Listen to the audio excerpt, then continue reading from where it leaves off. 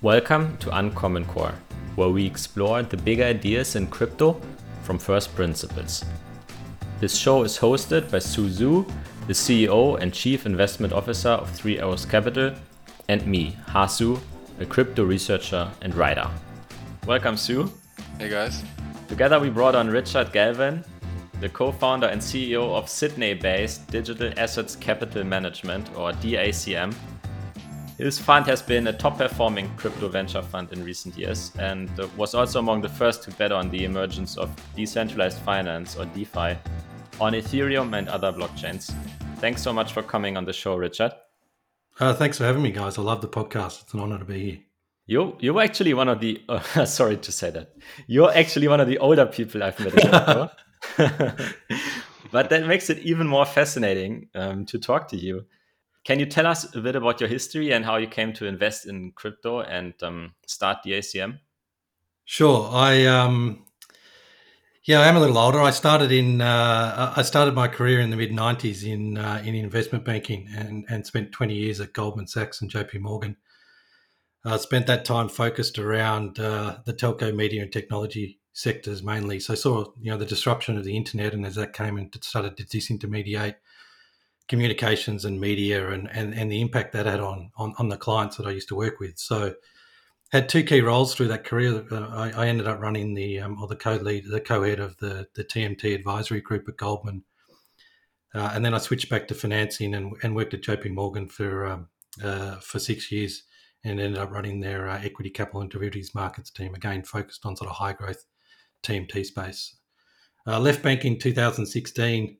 Like a lot of people, found their way to crypto through a mutual contact, fell in love with the technology, but also fell in love with the markets and what the people had created around the trading ecosystem for this globally fungible, highly liquid token. And it kind of brought the two things that I'd worked on all my life together, which were really technology, high growth technology, disruption, and markets. You touched on some of the things that you like about crypto. In more general terms, what is your thesis for investing in crypto? Why did you come to invest here, and where do you place it on basically the map for macro investors or investors in general? I think if you're going to invest in any asset or any thematic, if you can get sort of tailwinds behind you across the whole asset class, that makes your job a lot easier because you're kind of like you're sort of sailing with the wind. It can make your mistakes less brutal, and it can make your wins much bigger. And I think when I first came to crypto, and we'll get to valuation in a minute because I thought it was outlandishly cheap when I first found it, but I think at a thematic level, it seemed to capture a lot of the disruption that I thought was going to come across the world over the next 10 to 20 years. And I think the three key categories I'd put that in is digitization and the unstoppable trend I think we'll see for the next 20 to 30 years, and we've been living through for the last 20 years, is the digitization of society and the digitization of assets. And it's hard to think of any thematic that's more perfectly positioned for that than crypto. Decentralization, I think, is a key theme at a more macro level, not specifically on a technology level across society. I mean, people live their lives in a much more decentralized manner than they did 20 to 30 years ago with their social groups, with their work. And that's partly driven by digitization, and probably has been accelerated to a degree with COVID as well, pushing more and more people to think about how they can work in a decentralized manner and communicate with groups and that on a decentralized basis. And I think the third thing that kind of struck me, and was well aware of that coming from, I guess, my previous career in investment banking, there was definitely a falling level of trust, I think, across society with the traditional institutions, particularly within the financial services sector. And I think, some of that is frustrating, particularly for someone that used to work in that sector, but it's understandable at a level as well. And I think it's undeniably there, and it's got even more so in the 5 years or so since I've left that sector.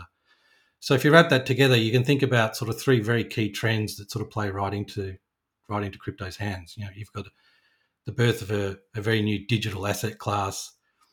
It plays upon a theme which is pushing through society, which is decentralization, and its key disruption is amongst those traditional institutions that people have lost faith in, particularly since the financial crisis in the late 2000s.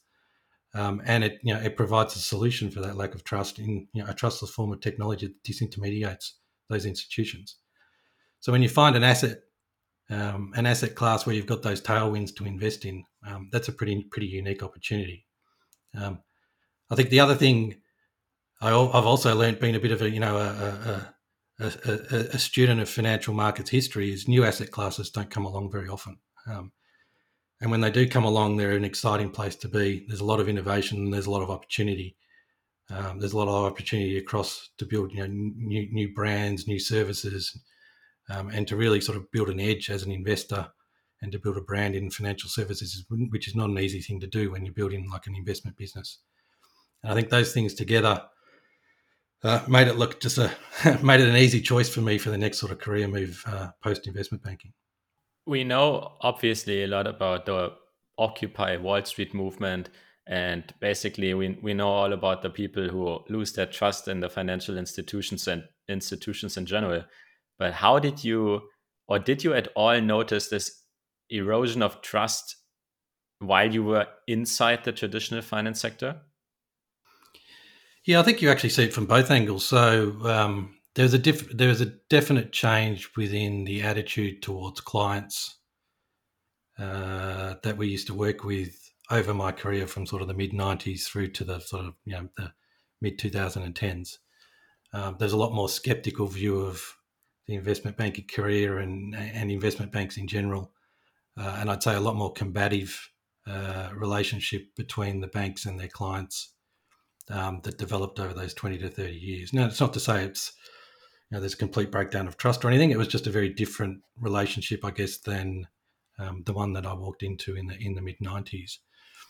I think adding to that, I think the level of trust within those organisations has also decreased over that period I was in the banks. With the increased regulation they faced, with the ongoing fines and lawsuits and all those sorts of things, they do second guess themselves a lot more than they did when I started there.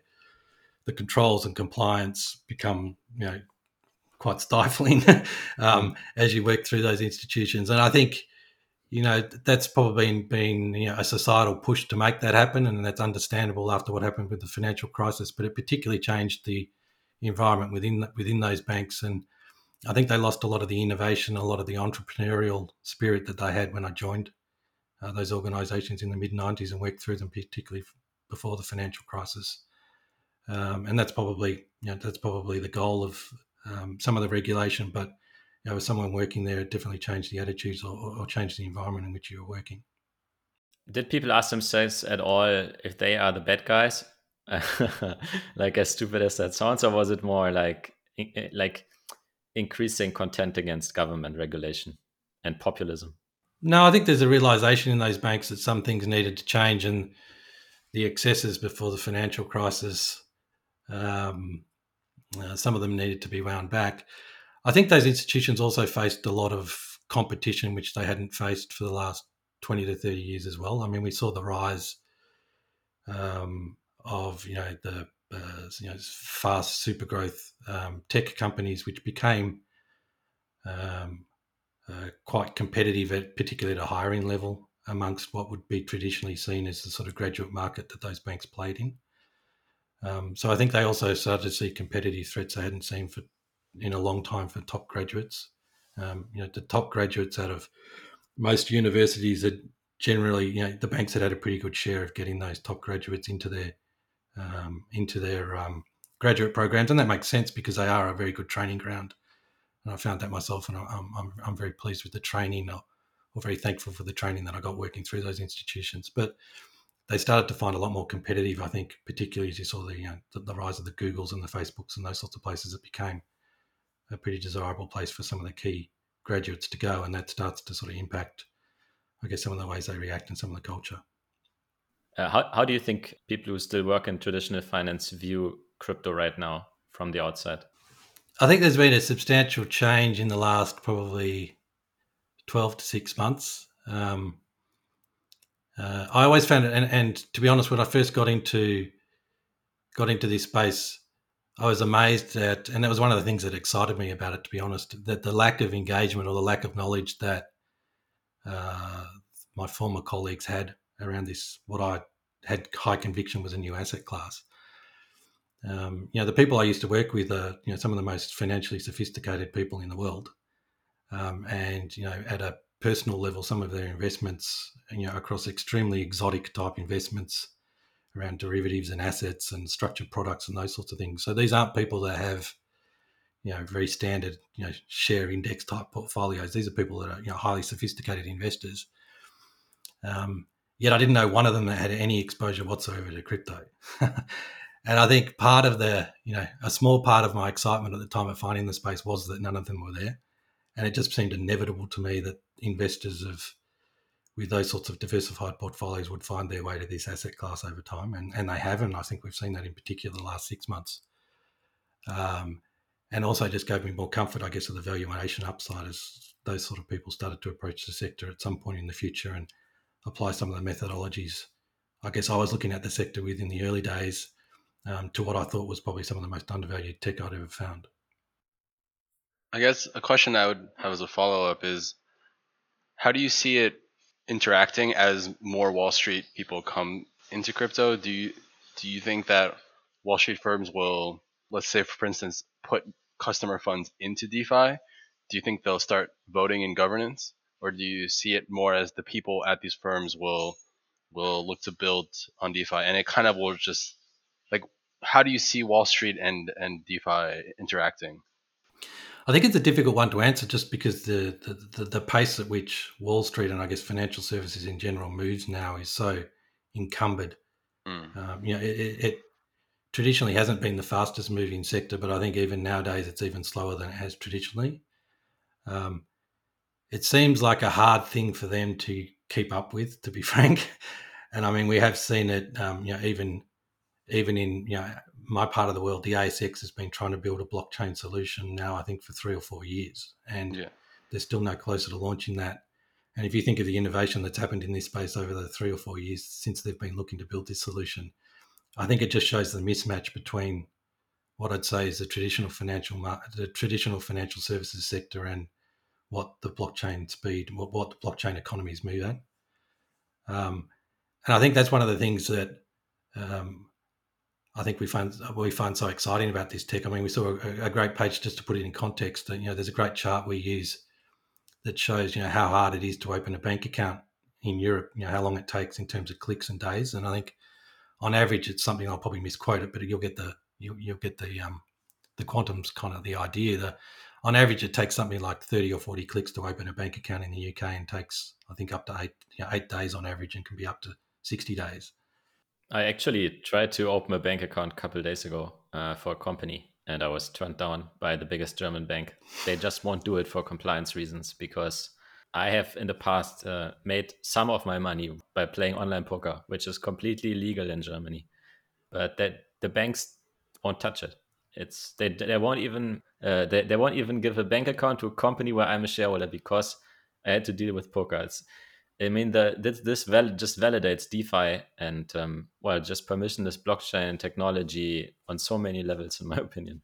Yeah, well, I mean, the equivalent bank account, although there's obviously still some way to go to make it as, I guess, user friendly in the traditional world as a normal bank account. But I mean, you're talking about seconds in terms of interacting, and 2 or 3 clicks for that to happen. So I think the problem they face is just the sheer disruption. And I think I'd see a similar thing play out, Sue, that I saw play out through the media sector while I was working and working in an advisory capacity there through the mid 90s to the early 2000s. Their ability to move, even at the internet's disruptive speed, big traditional corporates and telcos, was just encumbered by the bureaucracy around those businesses and some of the entrenched power structures. And we saw so much destruction of value from traditional media as they failed to grasp, I guess, the disintermediation power of the internet. And then by the time they realised the power of that, their ability to actually then adapt and get on the defensive in the right sort of way. Now, there has been some exceptions around the media space, those that have done it, but by and large, it was a destructive outcome for media companies and communication companies. And I suspect we'll see a similar thing in financial services as they struggle to keep up with the speed of change and innovation here. You mentioned the three big tailwinds that led you to invest in crypto and see it as a very profitable asset class: digitization, decentralization, and the erosion of trust in society. Um, how do you go about, like, when you have big theses like these, which I, by the way, strongly agree with, and I would add a fourth one, which is maybe just the level of demographic change and just the wealth distribution between different generations. um, then how do you go about thinking about replicating that thesis with a fund? Like the investable universe is so big. How do you decide what to buy on what time frames and so on? Well, that thesis is basically predicated on a huge disruptive wave that's going to move through based on this technology, right? And so the way we think about it is, where will that disruption hit first and hit the hardest, and Hmm. where will it be monetizable? Um, Mhm. and I think we would take a lesson from, again, keep harping back to what we saw with the internet. If you look today at what the initial digital revolution drove, the internet's basically disintermediated all through supply chains, communications, entertainment. Basically, there's hardly anything that's been untouched by it. That wasn't the case in the early days. Like the applications and the uses of internet technology that actually accrued value were relatively confined in that sort of initial wave of the technology, sort of through that sort of mid 90s and early 2000s period. And it really was, the value accrued largely around that sort of media communications, telecommunications space first. And that's where I guess the most disruption happened. When we looked at this technology, we try to find, what would be the most disrupted traditional markets or traditional economies from this technology. And time again, we just kept coming back to finance, uh, centralized finance, financial services, however you want to portray it. To us, every time we thought about what this technology causes in terms of disruption, where it focuses, where its best use cases or its most value accruing use cases are, time and time again we came to finance. And that's largely why I guess we're focused largely on finance orientated investments, both at a layer one type level and in the DeFi space as well. Do you include store of value type assets in that category? Yeah, we've always been a big proponent of the digital gold thesis for Bitcoin, and that's been, I guess, how we've always viewed our investment into Bitcoin as a firm, that it would take that position as digital gold. I actually think that is an alpha use case for any asset. I think if you could, if an asset was a person and you could ask them what role they would want in an economy, to be the store of value would probably be the first one you would choose. It's an extremely valuable place to hold when you think of the stack of value in any economy. So I think, that is absolutely a financially disruptive position to be in. And I also think it's a hugely valuable position to hold. And from my perspective, looking across all the different theses people always had around what Bitcoin could be, from our perspective, the store of value was always going to be our view was always going to be the alpha use case. That was going to be the most disruptive and the most value accruing end case for Bitcoin, and it's played out that way in our view. But we also think that would crowd out other use cases for Bitcoin. So we always had a view that some of the attributes that you want of your store of value, robustness, just absolute security and certainty, means that you also don't want to change it, right? You don't want it to innovate. You don't want to add new attack vectors to it. And therefore, other potential use cases kind of get crowded out from the mix as the store of value kind of takes hold and becomes the key value driver. And I guess that's why we've always been a portfolio investor, as we always had a view that other use cases would go down, would trickle down to other chains and other technology solutions that weren't encumbered by that highly valuable use case, and they'd find a place where they could offer other use cases that would be just as disruptive and as value creative over time as well. And how do you view I guess more broadly, application layer versus layer one versus Ether, in terms of, I mean, it's obviously a very complicated question, but like in general, do you think that applications will be worth a lot more than the layers that they're on, or vice versa? I think it's becoming even more blurred now, Sue, because you're actually seeing applications that have their own chains, right? Yes. So, yeah, particularly things like Carver and Terra, where you've effectively got like an application type offering that's also running its own chain. So we are seeing a much more blurred landscape than we probably than we had or we were theorizing about back when we sort of launched our firm back in 2017. We've always had a view that there would be a number of layer one solutions that would come out of this space that would be multi-trillion dollar assets, and I think we've still got that view. I think the thing that's probably changed over the last few years is we can also see multi-trillion dollar type applications that could be somewhat layer agnostic, built on top of those economies as well. But it is a rapidly moving, and I'd have to say some of the views we had back in 2017, that's some of the things that's changed just as the space has kind of grown. I think for you've also knowing about how investors sometimes value assets, and where I guess investment capital accrues, makes me think that layer one solutions will still be at least over the medium term a favourite investment choice for a lot of traditional capital, just because it's an easier investment decision to make.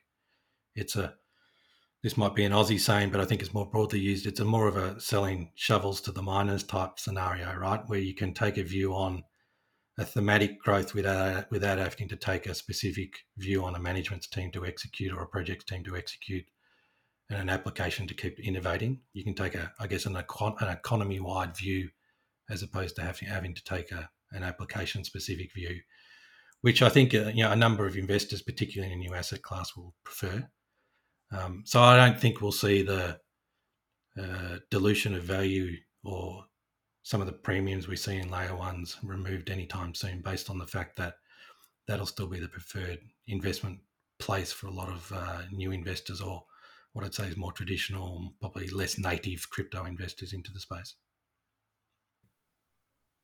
We did a sound check yesterday where we had a half-hour conversation that I wish we had recorded because it was very interesting.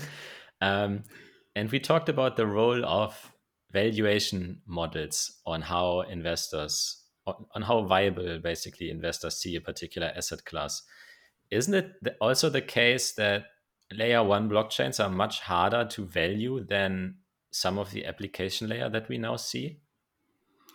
Yeah, I think they are, but I think that's a relatively new innovation, and I think, well, a relatively new change given the reworking of tokenomics and those sorts of things, particularly we've seen driven out of the DeFi space. And I think that's no surprise. That's why we're seeing some of those DeFi applications become, I think, Uniswap's like the eighth biggest, depends how you measure it, but it's eighth biggest crypto asset by market cap at the moment. And it's no surprise that, to me, that's the case, given that you can build a traditional, or kind of build a traditional valuation methodology around Uniswap to get some comfort around what it could be worth, based on a number of scenarios. I think you're right in terms of the layer one value mechanisms, or the way to value them is harder than it would be for a DeFi app, right? Because DeFi app tokens have basically converted themselves into something that looks a lot more like an equity typical investment. There's still a lot of changes than they used to some time ago. And so that's no surprise to me. You've seen DeFi be a significant re-rating as it's been that, as it's a sector people can more comfortably invest in if they've got that traditional valuation-driven approach. I still think, though, the thematic of the layer ones with a whole raft of applications on top of them is still a pretty compelling investment story. And I still think over time people will treat this technology like they treat most other technology, which is not get too worried about the valuation accrual in the short term, knowing that once the technology takes hold, once it starts to add value, the owners of the technology or the investors or the original capital providers will get rewarded in some way. And I think we've seen that play out in DeFi to a degree as well, where you've effectively started to see the tokenomics getting reworked only once they started to actually have a real value proposition and a real user base. And I think we're never in a hurry to see our projects start returning capital to us. We're not even in too fast if the economic model is still somewhat hazy, if we think the use case holds. Because I guess we just have faith that if you can build a user base where you're adding value, it'll get worked out at some point that the providers of the capital that got that use case up and going will get some form of return. You said something very interesting, which is that anything is investable, you think, if the use case holds. And I would like to connect that to something that Paul Graham tweeted the other day. And I think the tweet was something like his kid asked him why we need the financial sector in general, and he couldn't come up with any explanation, and tried to then present that as some kind of gotcha. So when we look at DeFi today, it seems to be very self-referential. There's not a lot of real-world use cases, and I think most people see that as well when they look at the regular financial system. So I have a very general question for both of you. Why does the world need a financial system, a financial sector? I think I'll have the first stab at that. I think what people underplay or underrate is the importance of the cost of capital in an economy.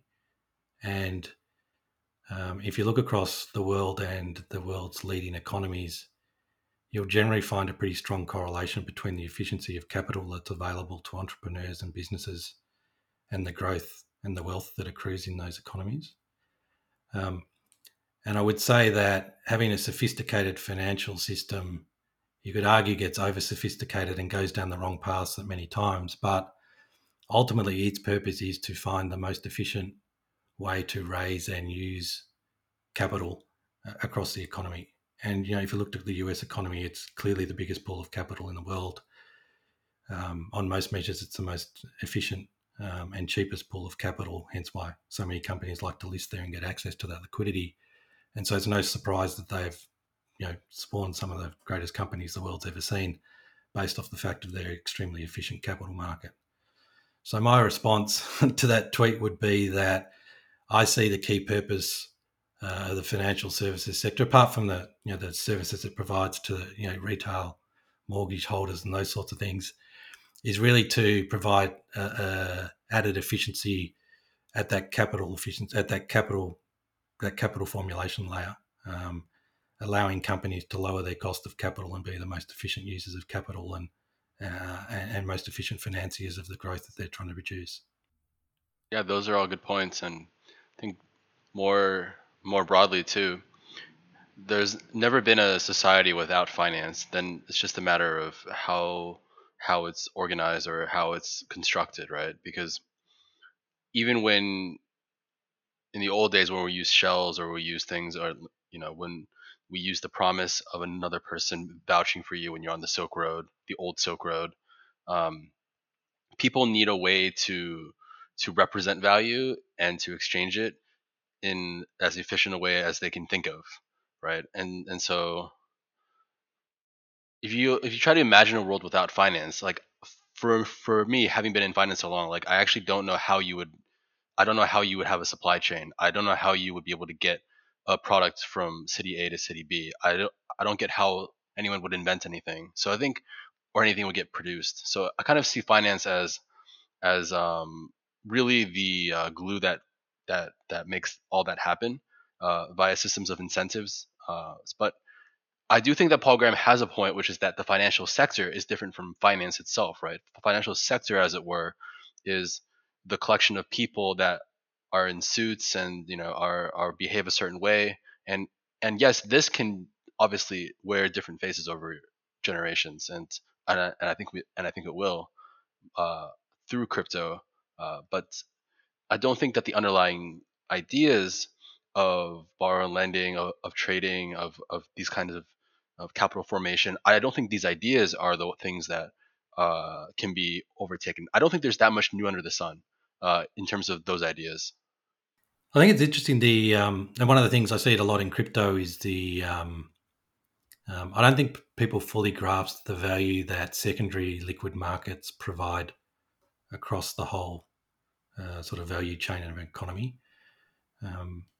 People think of trading as this one sort of spot incident of people moving assets around, and they forget that the trading is it's probably the wrong way to portray, but it's the necessary evil of having a liquid and low cost primary market.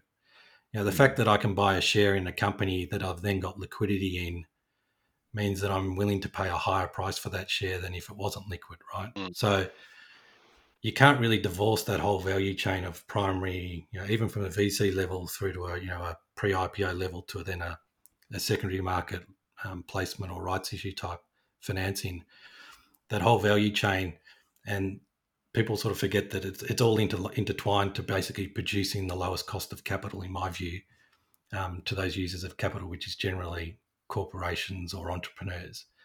And if you take one piece out of it, so if you take the trading piece out of it and you reduce liquidity, the flow-on impacts through that primary capital part. Like if I'm a VC investor and I can't get liquidity in the future, then clearly I'm going to ask for a bigger return when I make that investment, right? If my path to liquidity is longer, less certain, or is more unknown, then clearly I'm going to have a higher hurdle rate when I invest. But if my path to liquidity is to a very liquid share market or a very liquid crypto market or whatever it may be, clearly I'll lower my return threshold.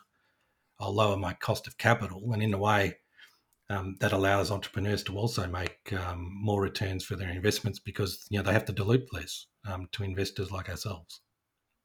Fantastic. Yeah, I never heard it expressed that way, but yeah, thinking about secondary markets, I mean, yeah, on the one hand, as a necessary evil, where you then get sort of trading and arbitrage and whatnot, but on the other hand, it as it lowering the cost of capital to invest in the primary markets. That makes so much sense. And the reason that I asked this is, if we look at DeFi today and like as investors, we need to build some confidence about bets that we can make, use cases that will hold for a decade or longer, right? So how do you think that DeFi actually improves on what we just talked about? I think accessibility. I think, and you guys did a great podcast after the GameStop incident about some of the barriers or some of the layers of value within the traditional markets, and how it's harder to break down some of those barriers for smaller investors, or they start at a disadvantage based on the market structure. I think that's one of the key advantages that DeFi has in terms of opening up a system that's become more and more closed as time has gone by. I think the concept, and to be honest, I see this a lot in crypto. People underestimate the revolutionary nature of what's happening in DeFi. And I think I've probably got a fortunate position of having lived both sides of the markets and lived very in the detail of the traditional markets and investment banks and how they work and how they make money, and then see how disruptive what DeFi is creating to that value chain that the investment banks have had, or investment banks and hedge funds and large institutional players in those markets have had for decades now. I mean, the concept of anyone being able to provide liquidity into a market and earn a good return for providing that liquidity, be it putting current Ethereum fees to one side, but be it from $100 up to $10 million, is such a revolutionary concept compared to what happens in traditional markets now, where you've got a small club of key liquidity providers and everyone else is just trading at a disadvantage to them with imperfect information, and the value accrues to that small club of liquidity providers. Whereas in DeFi, if I provide $10 to Uniswap or $1 billion to Uniswap, my percentage return of the pool is exactly the same, and the return I get on my capital is exactly the same.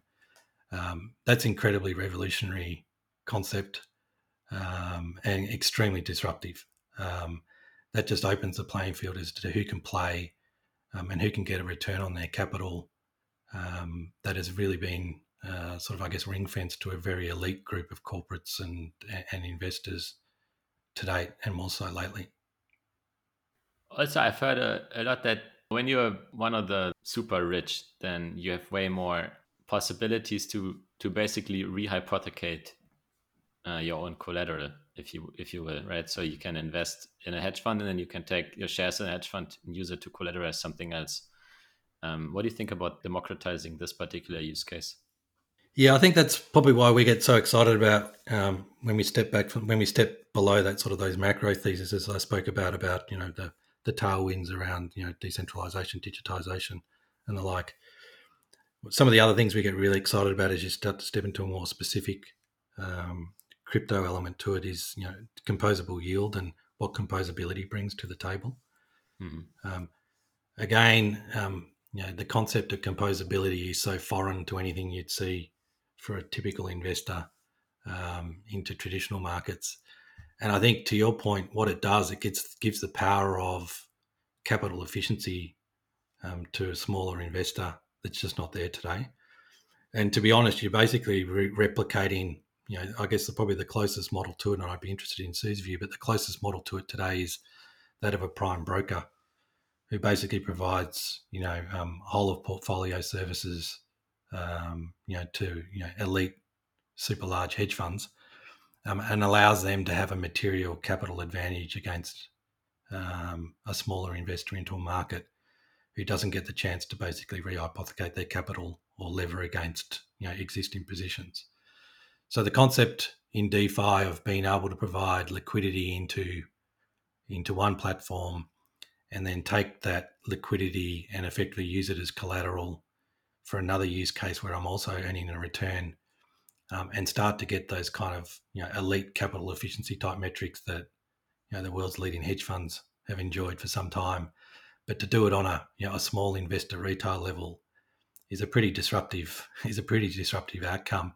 And I guess something we got the most excited about when we started to find DeFi. And when you look across our portfolio, um, we think the people that provide those composable yield opportunities, we think they'll be some of the leading platforms that come out of this DeFi revolution as capital starts to accrue to those sorts of use cases, and they start to be the ones that acquire scale. I think probably the fastest.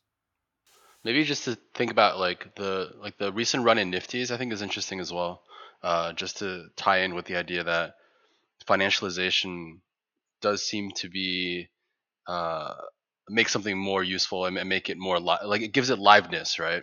So if you think about baseball cards or basketball cards, they originally weren't really meant to be collected as a store of value or as a bet on collectability. It was really you saw the player stats, right? Like you wanted to know how many points he scored, and people bought these things, and it was like informational.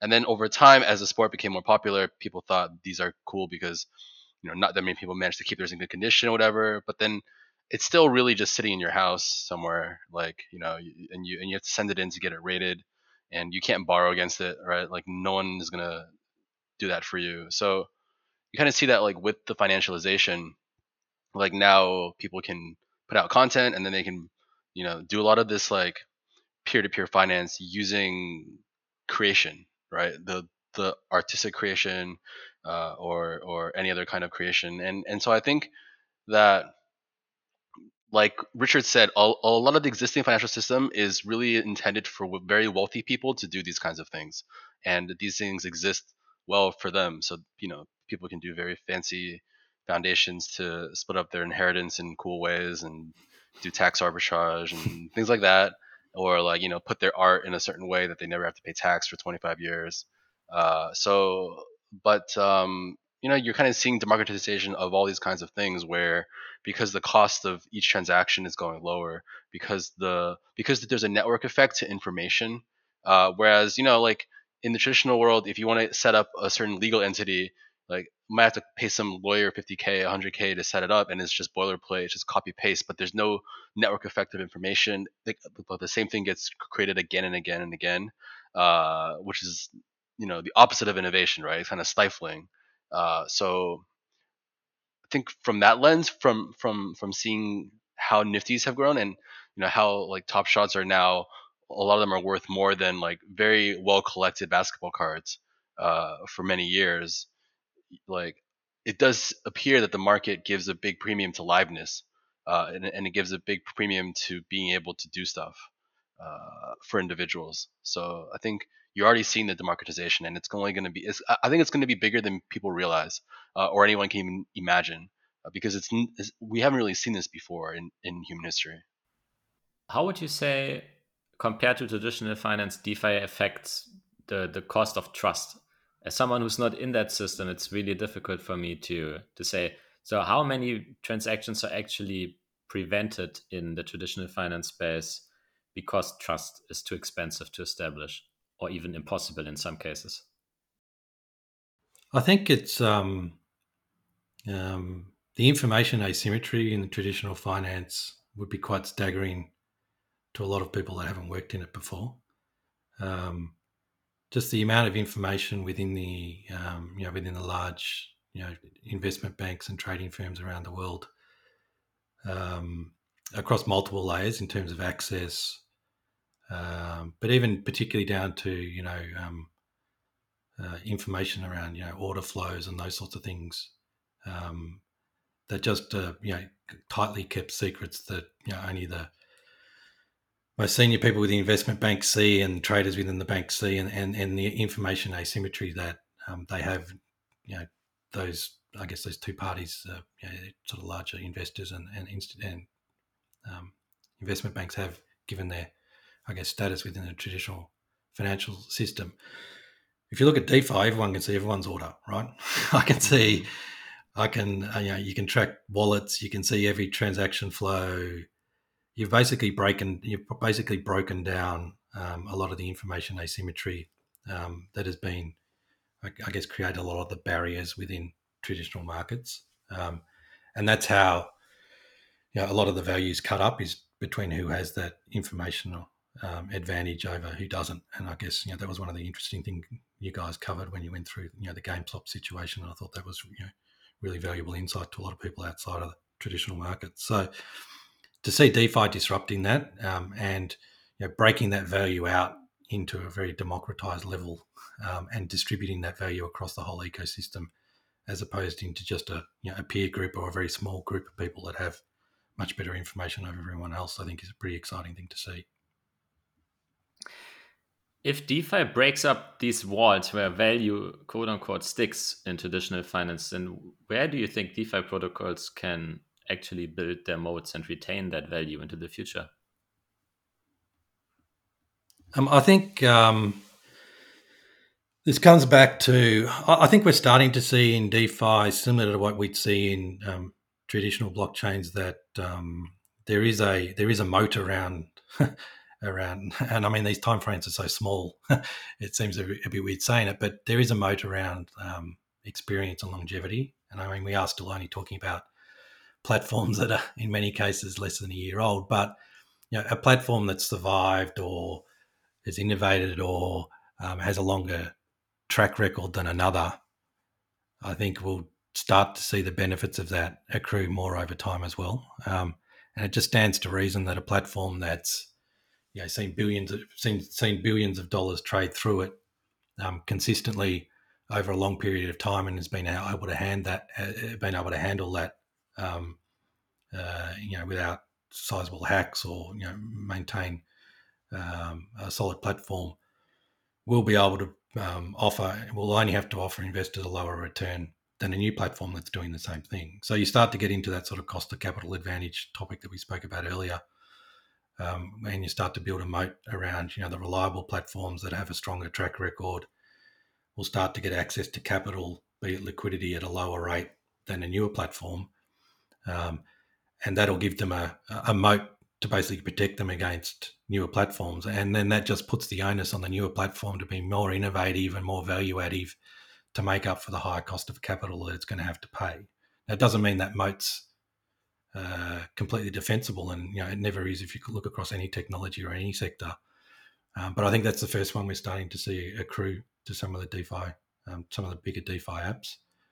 And it doesn't mean people won't attack them, and you see things like SushiSwap and those sorts of really innovative takes on competition that you'd never see in traditional markets to sort of test these theses out. But I think that's probably the first one that comes to mind in DeFi: the longevity and the trust.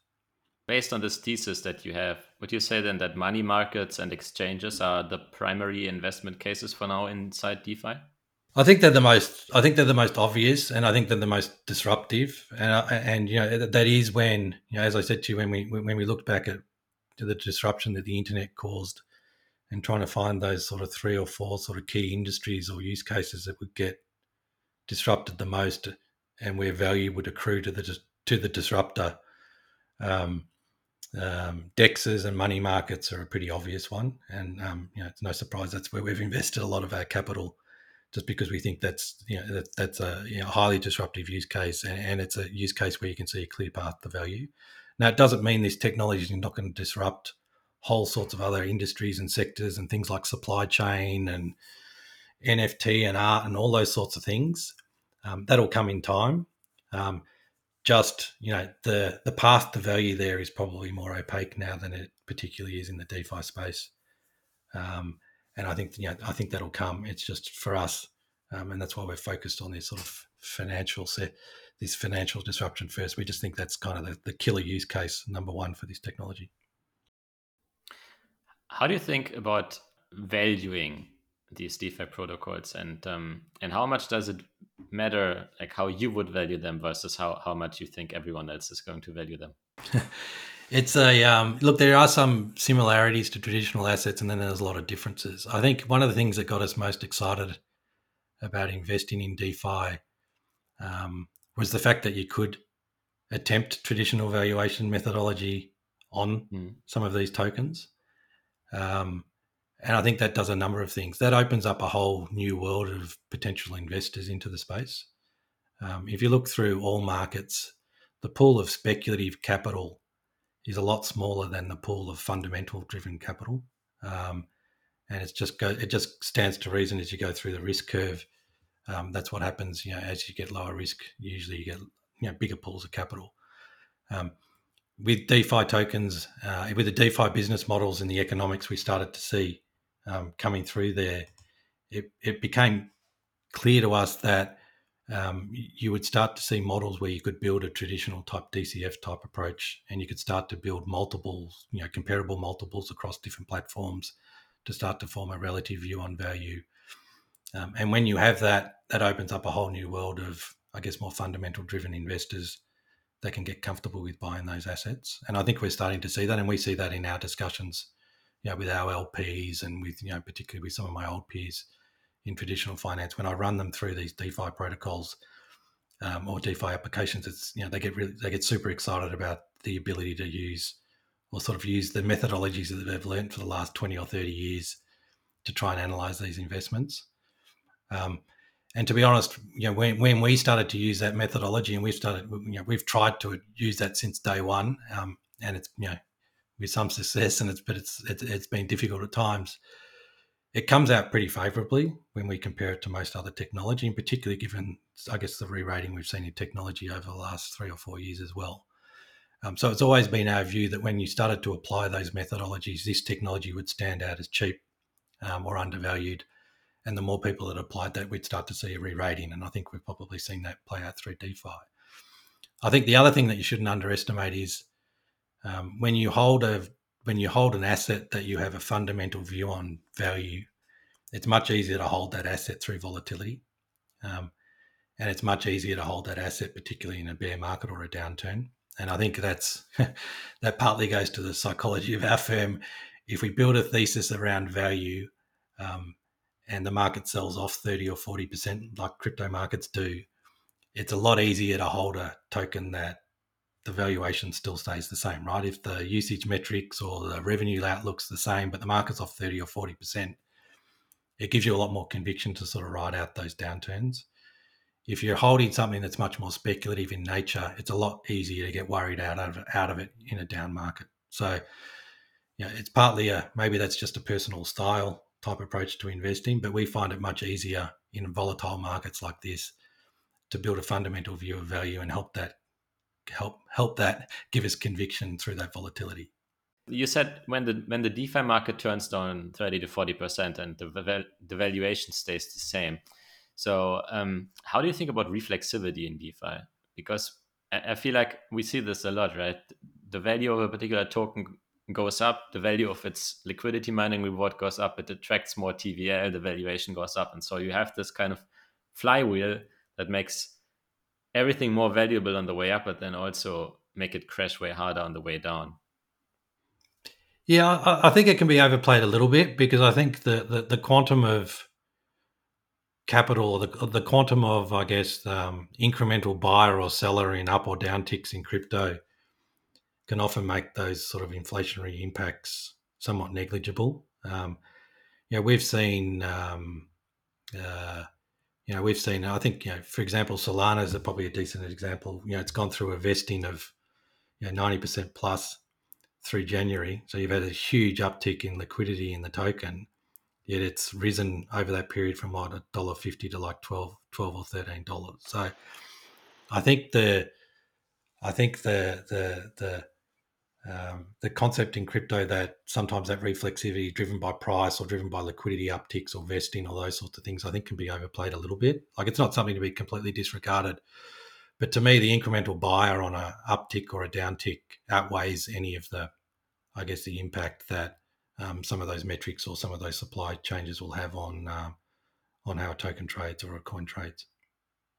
I think also that because we're still very early in the cycle, there's this big benefit to zooming out, like you said, which is to compare it with tech, big tech, listed tech in the real world, where people are comfortable paying quite high multiples on a sector of a sector, an app of an app, and so I think once people across the world have said now crypto is a viable asset class, there is massive disruption happening here and massive waves of innovation, then all of a sudden everything looks cheap actually, because where else can you get 10%, 15% dividend yields, cash flow yields on something that's growing at 50% a month, right? Or 30% a month. That's unheard of in the traditional space at this point. But yet you see all sorts of examples of this in DeFi, and so I think, and in crypto more broadly, to be honest, and I think that's kind of the because we've had the de-risking of crypto, now we have the re-rating, where now people say, given that this could one day be the workflow of these processes, these kinds of activities, then the price is wrong, right? And Paul Tudor Jones said that for if Bitcoin is anywhere near digital gold, then the price is wrong, because it can already be as much as gold and then probably be much higher because gold itself is so constrained. And now with DeFi, people are saying, well, if this is the way people trade, if users are going to put their assets not in these brokerages that get their shares lent out, but instead in these AMM pools where they get paid to hold similar assets. Yeah, I mean, I've seen a lot of natives get shaken out this year, the past 12 months, because of this fear of the next dump, right? The fear of the next cycle break.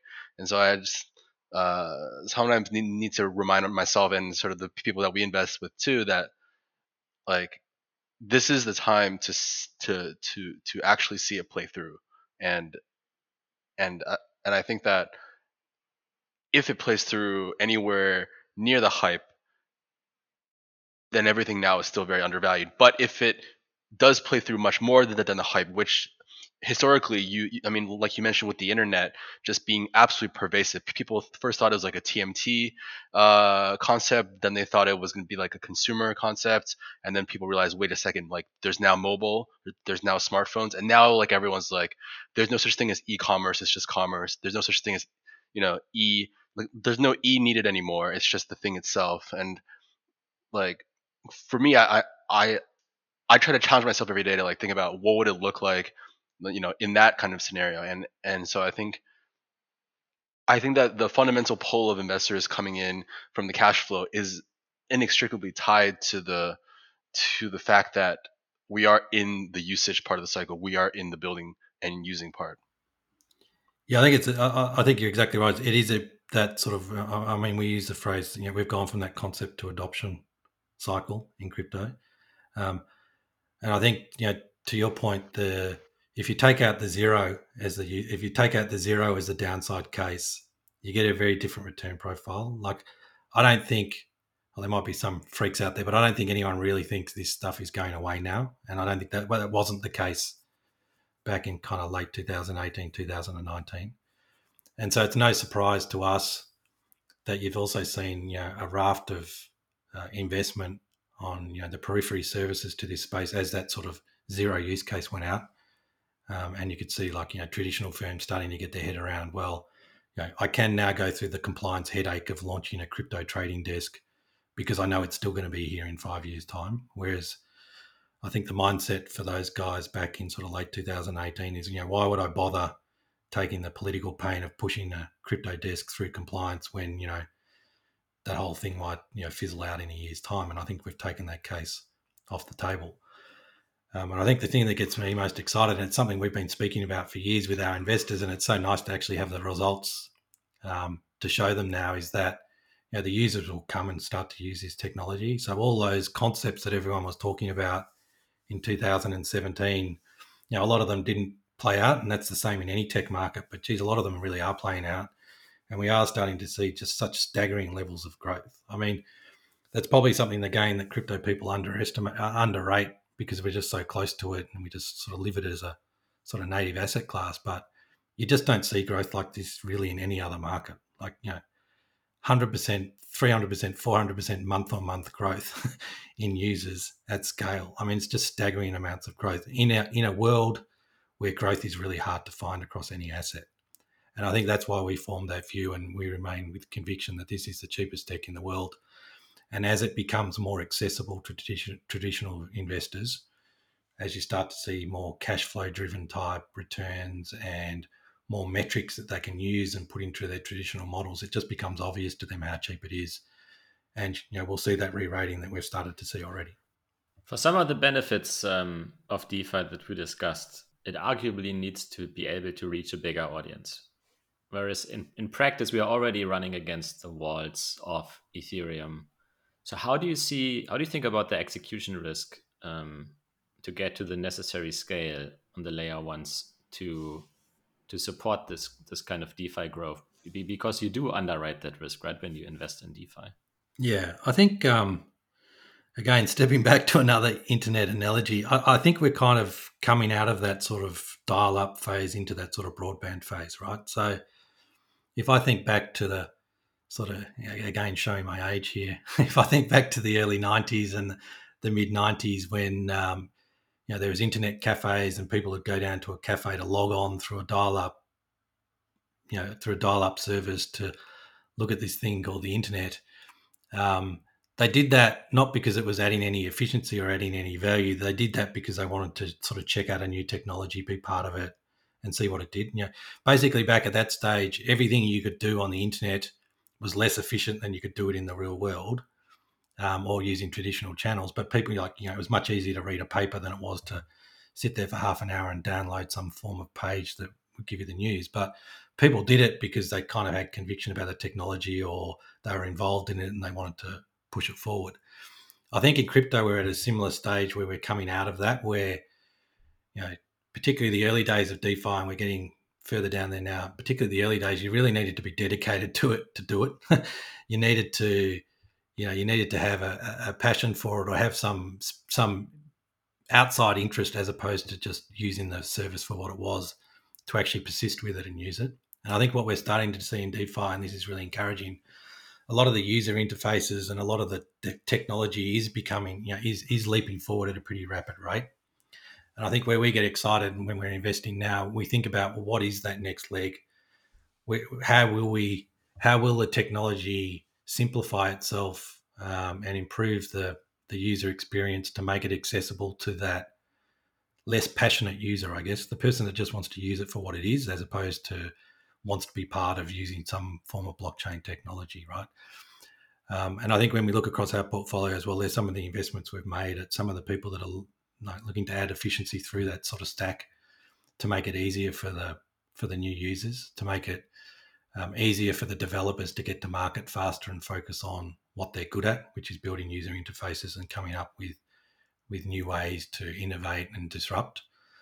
And so we're starting to see a surge of activity sort of below that sort of user level, which I think you'll start to see at a user level as developers get to focus more on the stuff they should be focusing on with their users and making it easier for them, as they sort of can more, I guess, right words, almost outsource or just plug into services that traditionally they've had to build themselves and waste capital on and waste time on building. The graph is a good example of that, right? Like you've basically got an incredible middleware layer of the whole of the DeFi ecosystem that any new app builder can plug straight into and save themselves an incredible amount of time, get a more efficient service, and can save their capital for where it matters, which is on their user interface and on their product development, as opposed to on that sort of infrastructure layer, which isn't really going to add any real differentiation to them when they come into the marketplace. So things like that we get pretty excited about investing alongside with DeFi. Nassim Taleb said the other day that unlike crypto, he said crypto can't be compared to the internet because the internet was useful from day one. Do you think he romanticizes basically the history of the internet? Yeah, I think he's very much romanticizing. As someone who was using the internet, and I wasn't even using it like super early, it wasn't that usable at all. It was slow. It was frustrating. Dial-up modems were extremely unreliable. They went offline all the time. They froze all the time. To even have the most simple of information presented to you took an inordinate amount of time. And as I said earlier, if you didn't have some external desire to push forward with it, it wasn't just the user experience that you were doing it for. In those early days of using the internet, there was no way that it was more, it was easier to read something online than it would have been to find it in a traditional source. I mean, you could see the promise of it, and it was kind of obvious to a lot of people at the time. And you could see it could get there, but no, it was no way it was usable from day one. Richard, thank you so much for taking the time today, coming on the show. We are both huge fans of you, so it was a pleasure talking to you. Thanks for having me, guys. Keep up the good work. Your podcast is by far the best in the industry, so it's a pleasure to be involved. I look forward to all the future episodes as well. All right. Thanks for coming on. Cheers. Thanks, guys.